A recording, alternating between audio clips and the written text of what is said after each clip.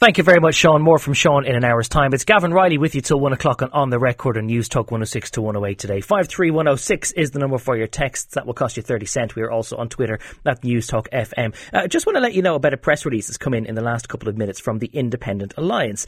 They have warned that they will vehemently oppose any suggestions of an increase in property tax in 2020. As partners in government, we welcome the recent statement from the Taoiseach indicating that Fine Gael supports our position on this. So just to let you know, the Independent Alliance are promising to oppose a policy that the government says it won't bring forward.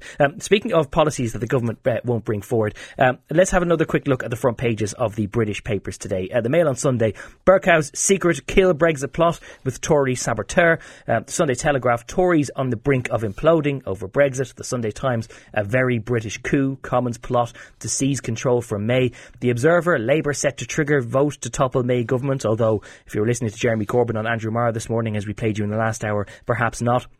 Sunday Express, May back my deal or face catastrophe. We're joined on the line by George Parker, who's the political editor of the Financial Times in London, also the former bureau chief in Brussels.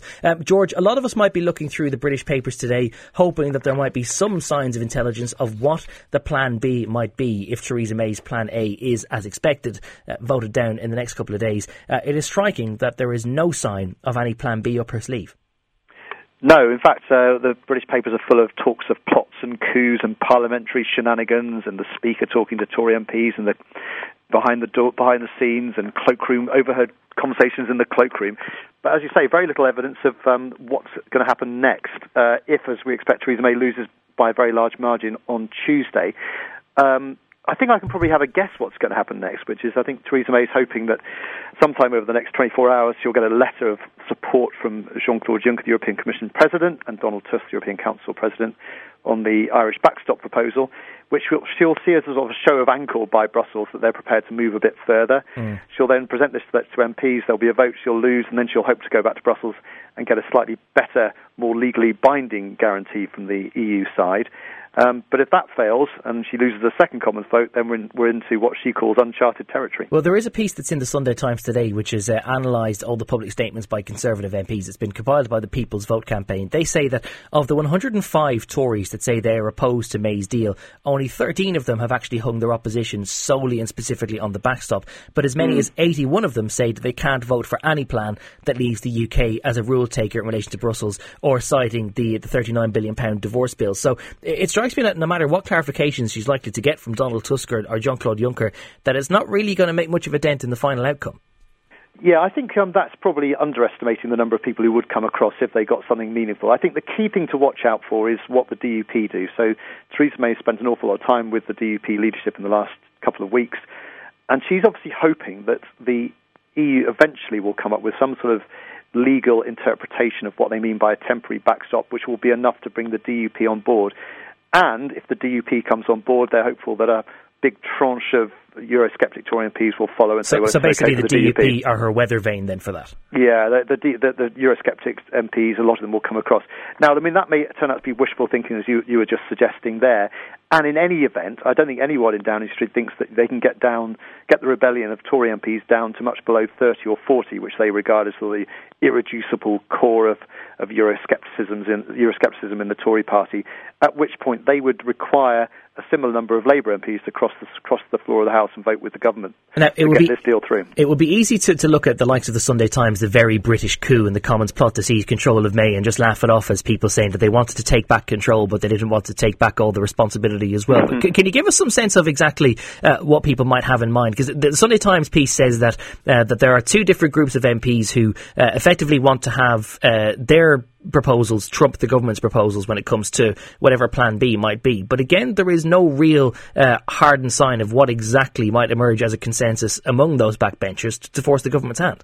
Well, you're right. I mean, there's a lot of procedural stuff in the Sunday papers, but very little substance about what exactly it is that Parliament would do if it took back control of this process from Theresa May. So it's all very well. We know very well that MPs don't like the prospect of a no-deal exit, and we are about to find out beyond any sort of question at all that they don't like Theresa May's deal very much.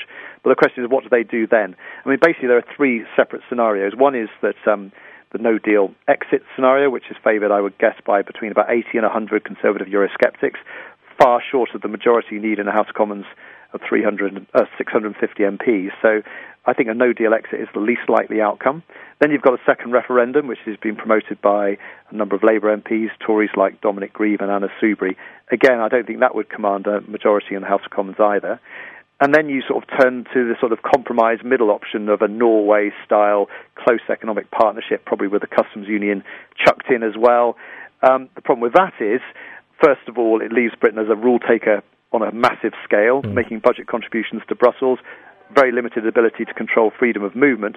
And there's another big problem with that, which is that before you even get to talking about a Norway-style model, that's far into the future, you still have to agree the withdrawal deal, and that includes the Irish backstop. So none of these plans, B, C, D, or whatever you want to call them, are particularly attractive. Which is why I think in the end, Theresa May's deal still has a bit more life in it than some people think. Perhaps on the second or third attempt to sell it, though. Do you think that there is any understanding, George, that among people who do argue for a better scenario, and we do hear from them from time to time, people, the likes of Boris Johnson or Jacob Rees-Mogg, who reckon that a better deal is attainable and can be achieved, that those people understand that in order to get enough time to negotiate that deal, that they will have to cross one of their red lines, which is the extension of Article 50 and the delay of Brexit?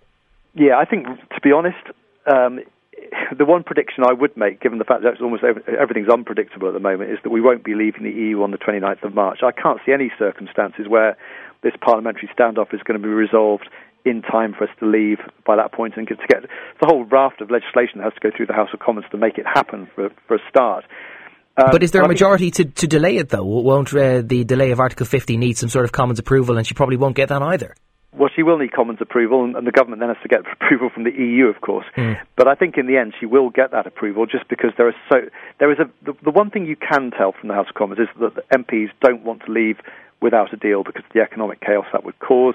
There are a number of cabinet ministers who've indicated they would resign rather than let that happen. So I think in the end there would be parliamentary support for an extension of Article 50 to delay Brexit, to allow things to be sorted out. But the question is how long, and what's the purpose of the extension? Is it just to allow us to get a load of legislation through the House of Commons, or is it basically go back to square one and try and work out what on earth it is we want from Brexit? There is one text in to 53106 at a cost of 30 cents. Do keep your opinions coming. One person has posited the theory, and I have to say that I'm minded to agree with them, that there might not be a majority in favour of a second referendum, or there may not be a majority in favour of delaying Article 50, and there might not be a majority for no deal at all. But because there is no majority to do anything, that Parliament is so strangled by its own red lines and contradictions and factions, that in fact simply the status quo might prevail, and the status quo is that at 11 p.m. on March the 29th that the UK is leaving, like it or not.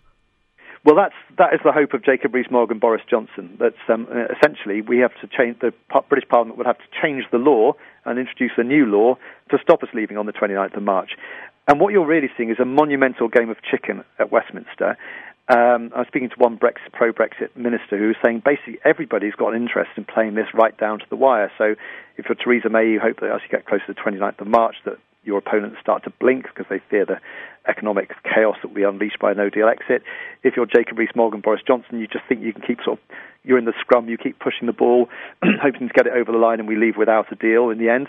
And you've got the Remainers who think that if we're sort of still stuck in this parliamentary deadlock on the 29th of March, or just running into 29th of March, the Prime Minister will have no alternative but to call a referendum which might reverse Brexit. So everybody has an interest in playing it long, right up to the wire.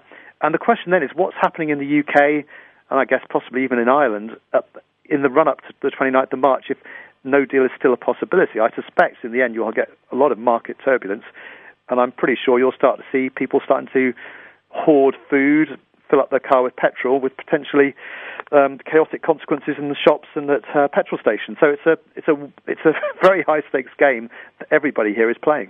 Knowing Westminster as you do, George, the front page of the Sunday Telegraph today says Tories on the brink of imploding over Brexit, and we know that there have been fault lines down the Conservative Party for decades now over what sort of relationship they should have with the European Union. But it seems that no matter what sort of difficulties that it might take to get some sort of accord now, or if you had some sort of orderly Brexit and some sort of orderly future relationship, that it seems like you really can't put the toothpaste back into the tube now, and that the open civil war, which has engulfed the Conservative Party for so many months now, it seems like it's going to be very difficult ever to put that behind them again.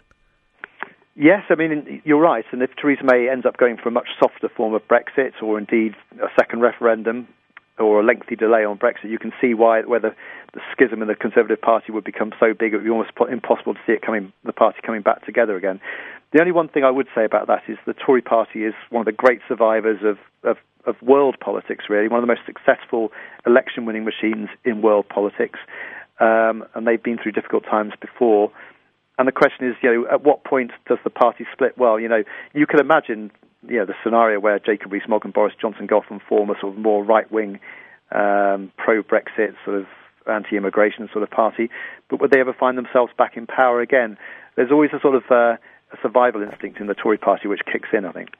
Final question for you, George. Is there a plan B that doesn't require the Irish government and indeed the other 26 on the other side of the table to weaken their position around no hard border and the backstop to ensure that?